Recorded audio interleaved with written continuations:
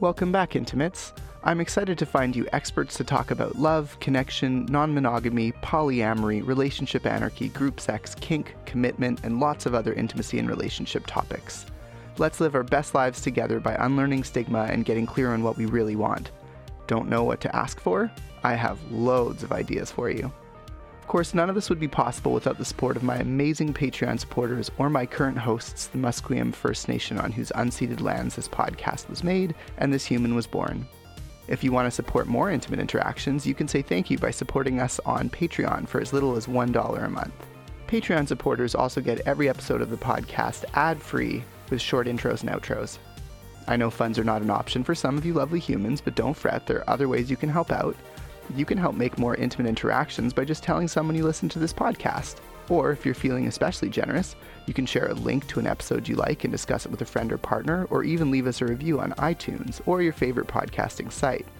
Help other humans interested in more intimacy and better relationships find us. If you have your own podcast, shout us out. Need a podcast guest? Email offers to podcast@victorsalmon.com. I love talking about relationships and intimacy, and I love cross-promotion and working with other podcasters. Okay, let's hear about today's episode. Hey everyone, I've decided to release this podcast episode by donation because, as my friends have assured me on Facebook, this is important and relevant news. I think content creators are worth paying in all cases, and I also recognize that some of you just can't.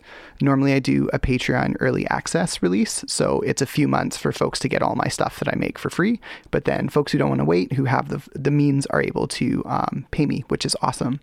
It helps compensate me for the many hours that I do of research, interviewing, editing, publishing, social media promotion, and all kinds of other such time and labor I put into my podcast. If you're able to do so and you want to support me on Patreon anyways, feel free to go to patreon.com/VictorSalmon and throw me a few bucks. As little as $1 my way gets you into my patron list, and as much as $5.50 gets you all the things. If you don't have the funds right now because it's a pandemic, trust me, I get it. It would be super helpful if you could just leave me a review on iTunes. Okay, so I know it's a bit scary, but we should have a conversation about COVID-19, long-term effects, and talk a little bit about prevention, which is what today is all about. I'll post resources in the description, but first, how much COVID-19 is out there already, right? Like, where are we? Currently, on September 22nd in Vancouver, we're in the middle of our uptick for that sort of second wave, and the uptick is very steep. It's steeper than I was expecting for sure, and it's starting to feel like folks may not have things as under control, certainly as we did for the first portion. What I want to say, though, is all the data that I talk about will be linked in the show notes. So if you go and take a look in the show notes, you'll see links to news stories. There's a CBC story that shows where we are from, I believe, yesterday. And then I also have articles linked for essentially every month. So it's interesting to look at how this pandemic has evolved over time. And I think looking at news stories a month apart is actually a really good way to do that quickly and sort of skim. So I can actually read you some quotes from that. Why don't I start now? So, quote, "It's now been more than a month since she started experiencing symptoms, and she's still battling a lingering headache, cough, and fatigue." End quote. That one's from CNBC in May. Quote, "She's had a fever," she said, "for more than 100 days." End quote. That one's NBC News from June. And again, all these links will be in the show notes. Quote, "COVID-19 can result in prolonged illness, even among persons with milder outpatient illnesses, including young adults." End quote. The report's authors wrote, end other quote. That was from July. That's NBC News. There's also another story here. Quote, "When most people think of COVID-19, they imagine two possibilities: a flu-like illness that clears on its own, or a life-threatening condition that requires ventilation and a hospital stay." End quote. That's from August, and it's starting to talk about long-haul COVID-19 survivors, which is something we're going to get into today as I interview one. Quote, "Participants were recruited about 2.5 months after their illnesses, when their symptoms were expected to have subsided. More than half reported lasting fatigue. Researchers looked for certain biological signs that might explain the results, such as white blood cell counts and inflammatory blood markers. They found none." End quote. That one's from NBC News from September.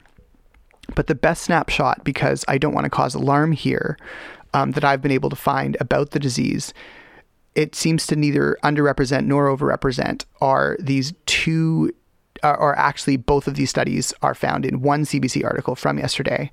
Quote, a global online survey of almost 4 million people suggests that about 5% of people who contracted COVID-19 reported persistent symptoms 1 month later, end quote.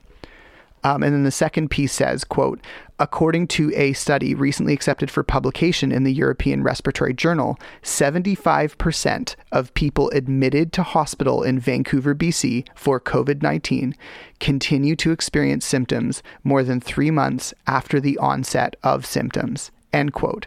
So that one's from CBC. So I'm not really sure exactly what all of that means. But my understanding as a layperson with a science degree reading through some of this material online is that there are more than those two outcomes. One, it's so serious I go to hospital and die. Or two, I get this infection and then get better, whether it's serious or not. There's also this sort of third road where some folks experience side effects after recovering completely. So whether you go to hospital or not, once you recover completely from COVID-19 symptoms, you then have some persistent side effects or lasting damage from the time you were infected. That's how I understand it. But again, I'm not an expert, so I encourage you to do your research, to Google, and to try and find reputable sources. So what's been surprising for me during this uptick is how many folks I know who are getting COVID. It started with me knowing people who knew people. Next, I knew one person who'd had it. Then I knew several. Then I knew someone who had 2 family members who died from it. I haven't gotten it yet. I talked with various people who knew people and ultimately found one of my friends, Intimacy, who I will be interviewing today, who has had COVID-19 and can talk about it. Their whole family got infected and absolutely none of them died. However, Intimacy is a long haul survivor, so we're going to be talking about that today. We chat about the importance of knowing the weakest link in your family unit. Of all the people who might contract it, who's actually at the greatest risk of contracting it and bringing it into your home? Who goes on unnecessary outings to indoor locations? Who doesn't wash their hands? According to the Vancouver Sun, 18% of us in BC are what they call, quote, cynical spreaders, end quote, meaning that those people don't take any steps to limit COVID-19 whatsoever. And that is going to have its impact on BC. But if one of those cynical spreaders is living in your home, it is absolutely going to impact your risk. I will leave a YouTube video there for you to check out in the show notes about that. So remember, anyone can bring it home with them. That means once a person gets sick with it and smuggles it past your front door, and it's unlikely any amount of surface cleaning or hand washing you do in your home is going to help you out all that much, unless you're doing so at a pretty ludicrous rate. And I'm not encouraging people to obsessively clean all their surfaces, because ultimately a lot of the spreading is going to happen by people breathing and you inhaling their breath while they are, to quote Justin Trudeau, talking moistly. A good example, though, of how that can be avoided is if folks are getting tested regularly, which isn't practical for everyone, or if folks are able to isolate the moment they know someone they've been in contact with has had a positive test until they're sure they're negative. So please be considerate and kind with each other. This stuff is really hard, and people respond to anxiety in different ways. And some people respond to anxiety by not taking things or appearing to not take things seriously because their nervous system gets overwhelmed and they can't handle it. So be kind with your family, folks. At the same time, go get tested if you have symptoms. So if you're experiencing fever, chills, cough, shortness of breath, fatigue, muscle or body aches, headache, loss of taste or smell, sore throat, congestion, runny nose, nausea, vomiting, diarrhea. If you start getting a few of those, like if you start thinking, oh, maybe this is COVID-19, please just go and get tested as soon as you can. If you're able to catch it before you've been coughing and you haven't spread it yet, there's a chance you might not have spread it to all the people in your household. You might be able to test and isolate. So best of luck to you. Now, the CDC says that typically those symptoms I just described, that's where I got the list from the CDC, typically those symptoms will show up once you've had the disease from 2 to 14 days, once you've had the infection, I should say. Many cities have drive-through testing now, like Vancouver has drive-through testing, Richmond has drive-through testing. I will link a site you can go to on the Vancouver Sun, like one of their pages that actually talks about where to get tested in Metro Vancouver. Okay, and now we are through all of the preamble. I'm so sorry that was so long. Now we can get to the session and we can talk with my guest Intimacy, who no longer tests positive with COVID-19, but has been experiencing some pretty serious blood clots and other symptoms here on Intimate Interactions. Be gentle with yourself, folks, and good luck. Wash your hands. Welcome, everyone, to another session of Intimate Interactions. I'm here with my friend Intimacy, who I met at Sex Geek Summer Camp. Intimacy is a non-monogamous coach, a sex coach, and has been for a few years before COVID-19 kind of trashed the industry for all the folks. Do you want to intro yourself in terms of your identities, Intimacy? Yes, hi. So I go by Intimacy Konomori, as in with love, and I identify as two-spirit, queer, gender-queer, and also pansexual, bisexual, gay, whatever you want to call me. It just depends. Like if tomorrow I wake up and I'm like, today I'm a boy, well then I'm gay. But today I'm a girl. I have a dress on. I feel very femme, so I'm lesbian. Who dates men too. I also identify as demisexual, asexual, and sometimes, rarely, megasexual. And I think that's like related to the moon cycle. I don't know. Cool. So it sounds like you have a lot of shifting perspectives. I would say less like, they're not so much shifting, but it's more like floating. And I just kind of fluidly float into whatever I feel the universe and my body and brain are leading me to, instead of fighting it and struggling with societal ridiculous standards. I just kind of was raised to believe in me and to listen to whatever I deem as signs of, what I should do and where I should go and what makes me feel good with my life decisions. That sounds really awesome. Like you really were given that sort of sense of, believe in who you are and follow who you are and do what you need to do to be who you are very young. Yeah, my mom feels like she wasn't the best mom. And I'm like, no, actually you were a great mom, and you were the kind of parent that everyone should have had in the past and everyone needs going forward. Like, I feel like my parents were parents before their time, really.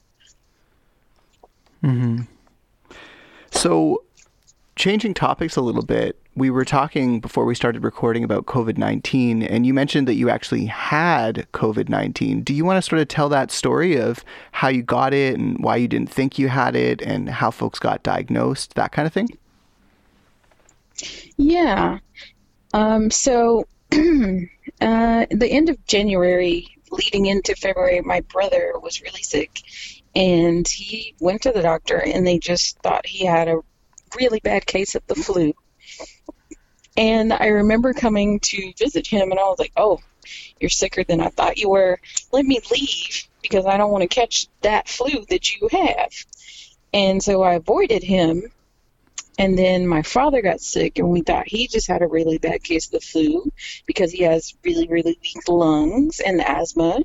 And so I was like, I must stay away from them because I don't want that. And then my father was better. And so me, my father, and my mom went on a family trip. And in the middle of the trip, I got sick. And that was March. And so I was like, oh, this is just like the weather change here in Texas when the weather goes from like cold to like spring warm. And I didn't get better. Like I stayed sick. And then when I came home, my live-in partner was sick. His mother was sick, whom I spend a lot of time with, like several days a week. And this child that I'm the nanny for, he was sick, and we all had the same symptoms. I mean, the same symptoms. And so my partner went to the doctor. And at first they thought, oh, y'all just all have the flu. But then he didn't get better with like flu meds that they prescribed. So he went back to the doctor, and they were like, we think maybe you have COVID. And then I was talking to my doctor about what his doctor said, and my doctor was like, it sounds like you do have COVID. Tell me all of the things. And so long story short, we all had COVID, but my mom and I had it for like 30 days, where everyone else only had it for like 2 weeks before they were better. And so at the end of the 30 days, I went to the ER for blood clots. And the only other time I had blood clots was 17 years ago when I gave birth to my last child. And so I knew what it was because I had experienced it before. And I'm like, this is weird, random. I'm not giving birth. I'm not pregnant. I'm not miscarrying, which are all things that it's possible to have clotting. And so I was like, this is strange. I need to go to the ER because clots can turn into strokes or embolisms in your brain or your lungs. Like, I know you can die from blood clots.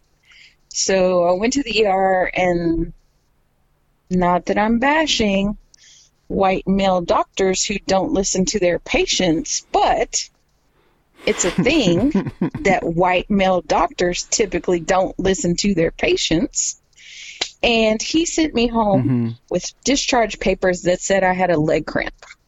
No. Okay. So I was an athlete for 20 years, and I played competitive sports year-round for 20 years.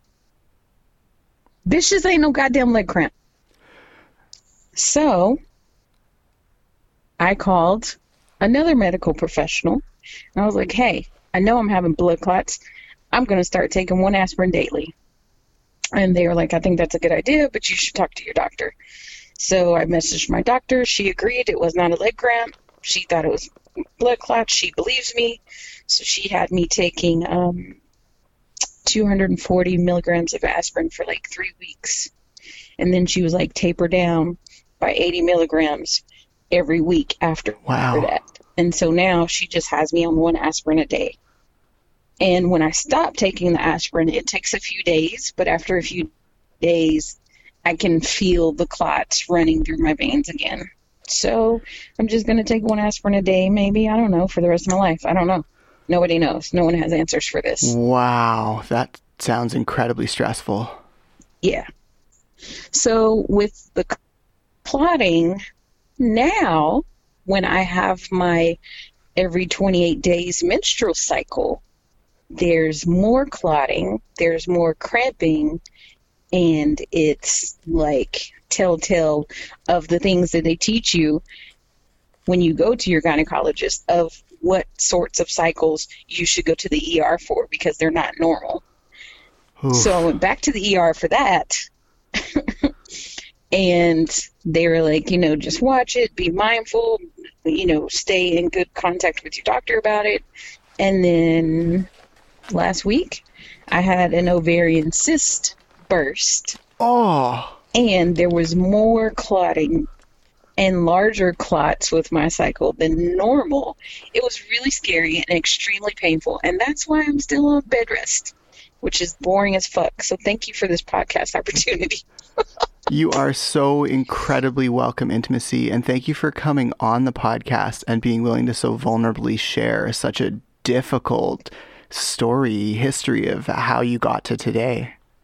So with having COVID, I have now learned that based on autopsies of patients that died while they had COVID, they're finding that the reason that people can't get oxygen is because there's blood clots in their lungs. And so it's like the blood clots are like, that's why people are like drowning and you can't breathe. Like you literally can't breathe. So it's scary. It's not a joke. It's not a political hoax. Like it's real. People do die. And I'm just thankful that I haven't. But now I'm like, okay, is the clotting gonna ever stop? Or am I looking at a reality of soon to be 43 and need to worry about strokes and embolisms and vein damage and whatever else, like blood pressure problems? Like, I don't know everything that can happen with blood clots, but like those 3 things right there are pretty fucking serious. Yeah, they are. And honestly, Intimacy, I'm so happy that you're, alive today, and at least maybe not well, but significantly more well than fighting for your life. And I sincerely hope that you're able to make a full recovery and that the blood clots do go away. Thank you. Me too. Well, you're such a kind person, and you're really compassionate, and it's clear when when you're talking about doing sex education and being a public speaker, like it comes from this very, like, I think personally as an outsider, an empowered and wanting to empower others kind of place. So I want to see you be able to continue doing the work you do. Not to mention you're just a good person. I like you as a friend and want you to continue in the world as you. So yeah, it sounds really stressful. It sounds like there's a lot going on, and that just sounds like such an incredible emotional burden to bear. How are you coping? How is that experience of asking yourself, is this just for now, or is this like a lifetime condition? Like, how does that look for you in your head? With like the stress of that reality, I, in March, for preventative measures, chose to start taking my anxiety meds daily, where I hadn't had to have them daily. And so now where we are, 6 months later, is I feel like the stress of COVID, the stress of the rest of the world slowly opening their eyes and realizing that racism is very real. Oof, yeah. And very rampant and very alive, where for me growing up, that was my reality from like age 6 on. So like, it's not new to me. It's not new to me, but it hurts that it's new to other people. So I just made an appointment with my counselor because I'm like, hey, I need a little more help managing this than I can provide for myself right now. So I'm proud of myself for recognizing that and reaching out to my counselor for additional resources. So I'm proud of you as well. I get to see them next week. It's a lot, and it is hard as a person who grew up. There were meetings, like literally I went to school with teenagers who went to white supremacy meetings. So like, it's not brand spanking new to me either. And it is simultaneously a relief and a tremendous disappointment, and it makes me angry that this stuff is new, like brand spanking new to some folks who are like, what? I didn't even know this was a thing. And it's like, cool, talk to me in like a few months when you've done your work and done some reading and like you've got some stuff down, because I don't want to be there for the 101 anymore. Ugh. So yeah, I feel you that it's exhausting and this shit isn't new.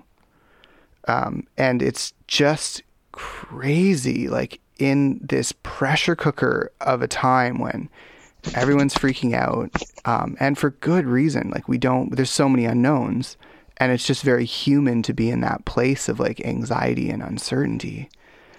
Like, we got to be gentle with ourselves that folks are struggling with a lot. You're struggling with more than just about anyone I know, just because, you actually have had COVID, and your family's had COVID too. And like, I don't think folks quite understand always like the importance of I think folks are getting an education and now like the importance of having a social network that, goes to work for you and supports you. But what about when everybody has it? Like, how does that social network function?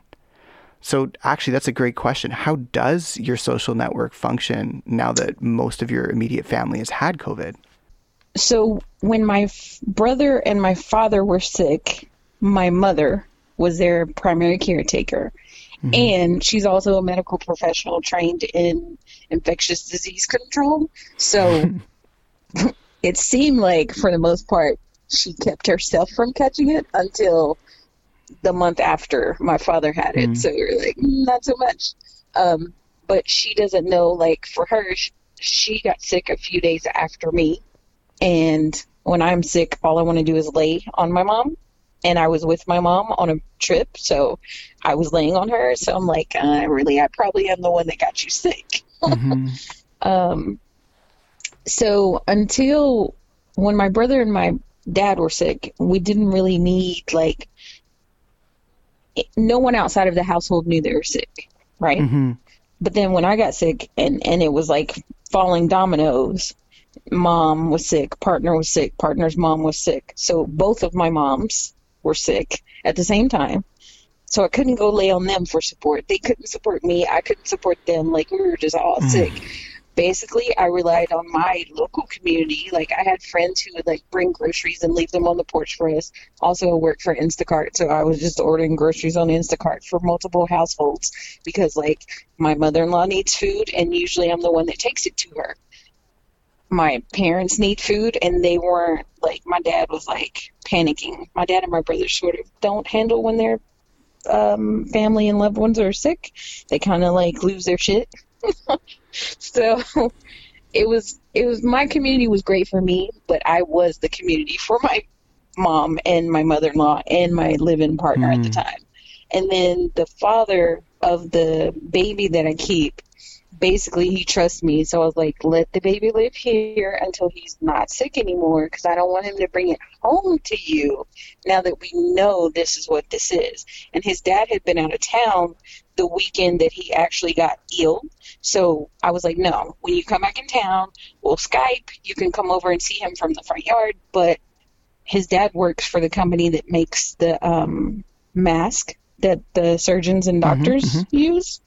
So I was like, we can't have you not going to work because your job really is essential.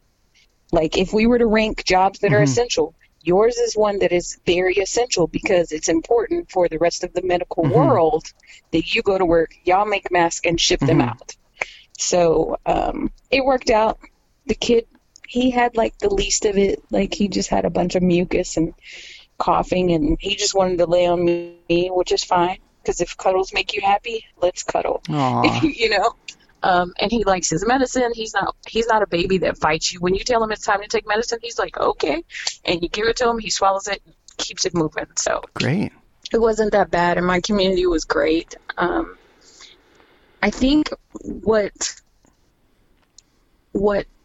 one of the most damaging parts of all of this COVID is not only people who have it, actively have it, or people who have had it, or people who are like immune compromised, so they're rightfully so afraid of getting it. And then people who care about those people is the social aspect of losing, like, physical touch, like hugs, and being able to go out to lunch with your friend, and being able to go to the movie theater and laugh at the same part of the movie with a whole room full of strangers. Like, I think that this is not something that anyone ever imagined would be something that's a problem that I'm not sure everyone knows how to address or manage. Right. So I've been very vocal and on my social media about people getting mental health services, because you may be a person who never needed them before, but now, not having, social interactions with family, friends, even work associates, like people who are used to part of their social life being going into the office and joking with coworkers, and everyone's working from home now, so you don't even necessarily have those little intimate moments at the water machine. Like, it's a thing, and people should be very aware of it and talk about it and own it, and get some counseling or some help or something. Have you a buddy to vent to about it? Something. Yeah, like the importance of that social network to sort of connect with folks and to share with folks, and to, like, it's just so critical, even if it's not physical touch and like physical intimacy, which is also super important. Just having someone that you can socially reach out to and feel connected to, so you don't just feel like you're wilting away, just like fading in isolation. Like, humans need connection, and when you can't get that physically, you really, really extra need to get it in some way socially. And I found, like, for people, when I talk with them and I feel drained afterwards, those aren't the people that you want to be talking to for your connection. You need to find the people where you both feel understood, at least seen, heard. Ideally, you both feel fed after a social conversation. And those people can be hard to find, but they are out there. And in terms of physical touch, some things that I've put into my personal self-care regimen when I'm just like desperate for touch are like a hot bath on my own, like a hot bath with, you know, all the luxury stuff. So like if you can get even plain mineral salts, like to dump some bath salts in and just like be in a hot bath for a while, feel it on your skin, try and practice mindfulness, try and be there and just experience that. That's helped for me be a surrogate when I was feeling extra lonely. And pets, my goodness, pets are so good for touch. If you're one of those very lucky people who can afford, you know, a cat, a dog, even like a hamster, like literally like wherever you get your warmth and your touch from, like find those spaces where you can, because they are out there if you look for them too. And again, no shade on that. Like, I'm not trying to like shame folks who haven't found it. I'm not trying to say like, oh, you should go and do these things. Cause I mean, fuck, I was depressed most of my life. The only reason I'm not depressed right now, I honestly believe, is because I'm currently medicated with vortioxetine. And, you know, medications don't work for every person. And often to find a medication that does work for you, you have to go through lots and lots of medications. That's not always true.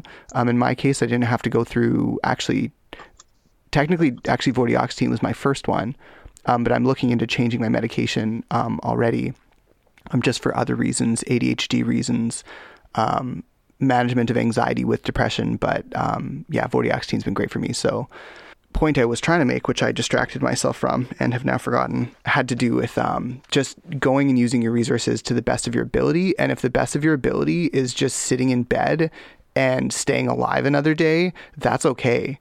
Like, this shit is fucking hard, so that's okay. Yes, I co-sign everything you just said. Aw, thank you. Right, so talking about that one of the pieces that I really found interesting about what you were saying is this thing I've been experiencing personally, which is this idea of protocol exhaustion. So I have pretty simple COVID protocols. I wash my hands every time before I leave my house so that I don't spread whatever I might have any more than I have to, and I wear a mask. And I wash my hands every time I come into my home. And then I have a second protocol. I'm one of those people lucky enough to have a car. And I've been thinking about downgrading to a motorcycle because the insurance is pretty expensive in the region I'm in.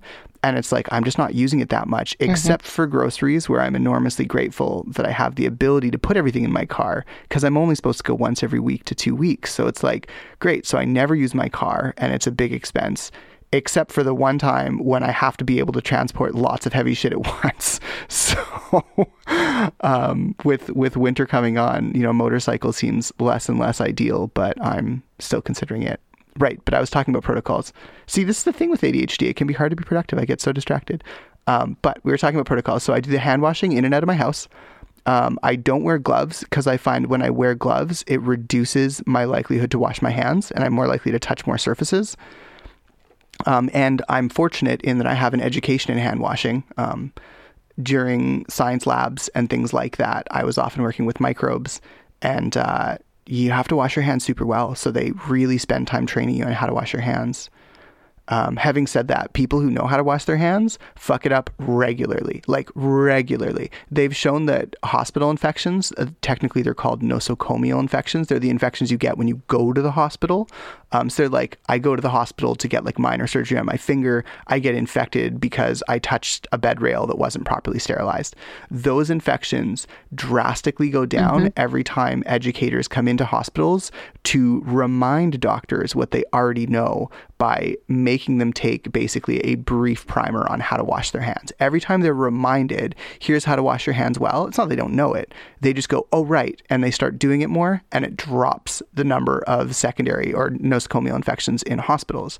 So it's like, holy shit, like people literally die from those infections. And every time we send someone in to teach doctors how to wash their hands, something they already know how to do, they do it better. So it's like, you can't... there's this idea that protocols are fatiguing. It takes emotional energy to think about washing my hands every time I leave or enter. And then when I get to my car, I also hand sanitize. So every time I go to touch anything, I've been through one hand sanitizing and one hand washing. when I go out in the world in my car. Every time I return to my car, I'm entering my car again, I hand sanitize. So it's like I'm really trying to put barriers between every location I visit and between my house and the outside world. And it's like, all that doesn't matter, if, to my roommate, for example, if my roommate's doing something similar and then I forget one time, and I bring something home, all of a sudden it's not such a tight seal. So it's like the more people you live with, the harder it is. And then you start adding this idea of protocol fatigue. How do you remind yourself? Like, do you have signs, and do those signs just become part of the scenery? Like, how do you make sure that you actually do the things? So when you were talking about your mom, who is a healthcare provider, who knows this stuff intimately and was miraculously able to not get sick for that long around sick people, you start getting to the end of that journey and you're just like, fuck, this is exhausting. And lo and behold, of course, she ends up getting it. It's like, it's hard. Like, there's no perfect way to not get it, Right. Yeah, so for me, I also have obsessive compulsive disorder. And on top of that, to multiply the effect that I'm about to explain to you, I am also on the spectrum. So I have texture touch issues to start with. And then I have germophobia issues on top of that. And now we have COVID. So the reality is COVID is airborne, right? So technically, walking into any building for me is like walking into a cloud of germs. Like, even if I don't touch anything, just walking into a building, because we don't know who's in that building and who's been in that building, I just assume it's germs in there. So my protocol is yours plus some other shit. So when I leave my house, like, I go outside, I leave my apartment, I go to my car, I get in my car. My car is my safe space. I have trash bags in my car. I have trash bags in my backpack. I have trash bags in my purse, because you need them to be able to safely throw away your gloves that you wear when you go to other strange places. And I don't take those gloves back to my vehicle at all.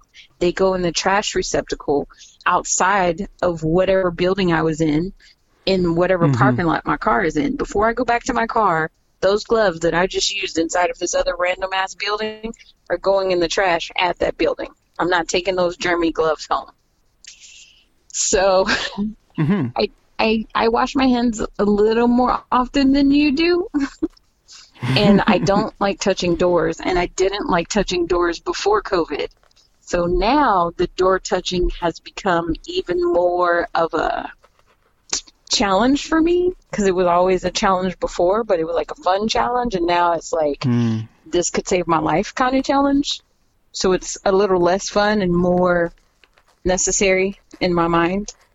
So I have extremely strong thighs and ankles from playing sports, and from I was born with like an ankle dysfunction, so I had lots of ankle therapy over the first 20 years of my life. So I kick doors open like soccer balls. And I have to consciously kick them gently, because my legs and feet are so strong that if I'm not mindful to gently kick doors open, like, I've broken a door before at a building that, like, the hinge came unbolted on the top of the door. Like, wow. Oh shit, my bad. So doors that I can push open get kicked open with my foot. So I love the doors specifically at some gas stations that have a double hinge, so they can always be pushed out. They don't have to be pushed and pulled. Right. So I push them going in, I push them going out, and then I hop out real quick before the door comes back and touches me. Like, it's a thing. Yep. If it's a door that I have to pull, I'm going to use my glove. I'm going to open the door. As soon as I step inside of that building, I'm going to find a trash can, throw that glove away, and put on a new glove. Mm-hmm. Because I'm not going to take the glove that touched the door and then go touching things inside of this building. Like, I'm trying to minimize how I'm spreading other germs that I may have been exposed to. Right. And you're also underscoring this really interesting point that you have such high standards for, being a germaphobe, for preventing spread of germs, and you still got it through someone else in your household who doesn't have those standards, which is what I was originally talking about in this idea that the number of people you live with, it's not about the protocols that you have in place. It's about like, what are the protocols of all of your family members that live with you? And what's the chance that someone brings home COVID and spreads it to everybody? Well, I am living proof, thank you, that it happens, and sadly, even though the percentages are low, without a doubt, you can bet money that some of the people who have died of COVID is because they live with someone who was being reckless and not taking it serious. Or themselves were the person who didn't take it serious and thought it was a political joke. Right. Like, it's not a joke. And yeah, the death rates are not that high, but it's not about the death rates alone. It's about not continuing to be selfish, I guess. And like, we have to come together and think in a way with our minds of, I need to prevent this for my entire community, not just people I live with, yes, but everywhere that I have to go. If I have to leave my house, anyone else that's been there before me or after, I need to be mindful yes, of not picking up those germs and then not spreading those germs. Yeah. It's a lot. Yeah. But yeah, really I have is. gloves everywhere. I have gloves in my car. I have gloves at my parents' house. I have gloves at my mother-in-law's house. Like, these are the places I frequent. I have gloves everywhere. There's soap everywhere. My dad has been like magical in like, he has connections, and when there are things at the grocery store that people cannot get in stock, I can always call my dad and he has those things, or he can make them magically be delivered to his home within a day or two. So we've been able to keep a nice set of protocols around having bleach to clean up with, alcohol to clean up with, all of that, because it's important. But please don't drink it. It's not good for you to drink. Oh my God. Cleaners. It's, no, you're 100% spot on that we do need to make those announcements. We do need to do those PSAs and like just stress for folks like, oh, by the way, don't do this wacky thing that some have suggested because it could literally kill you. And it's so hard for me to wrap my brain around that, because the idea that someone would literally drink bleach is like, I just have no words. Like, I don't understand how we get to a society that where anyone really, that any significant number of people could possibly be led to believe that.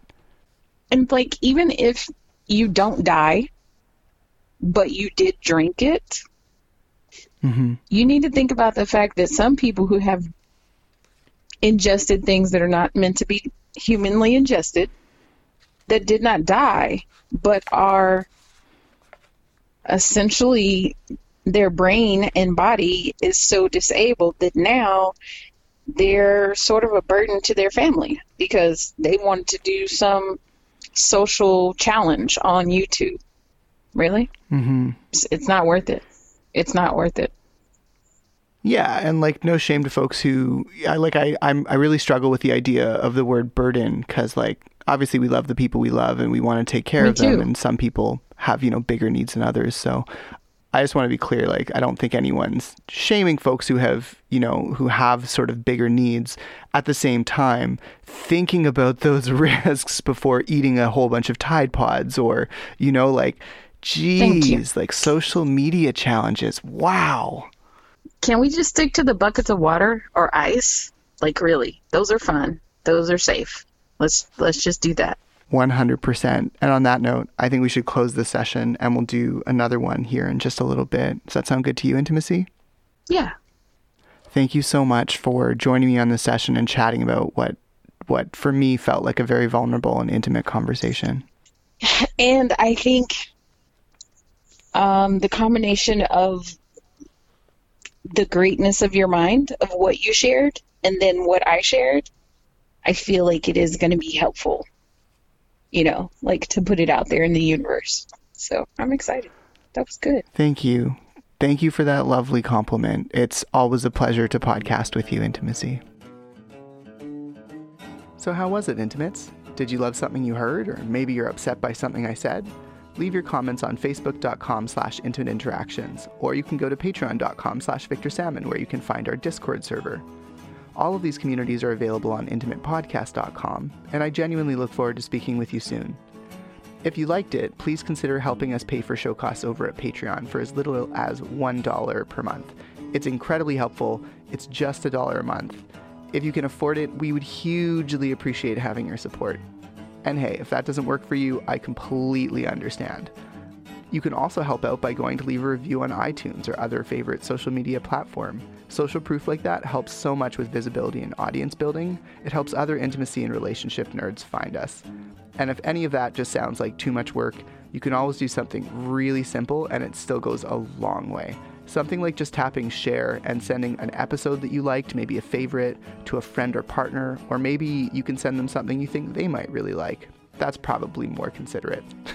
Thanks so much for your time and for your help in keeping us making more of Intimate Interactions. Oh yeah, I almost forgot. The intro music was Driving in the Rain by Timecrawler, and this outro music is Acoustic Blues by Jason Shaw.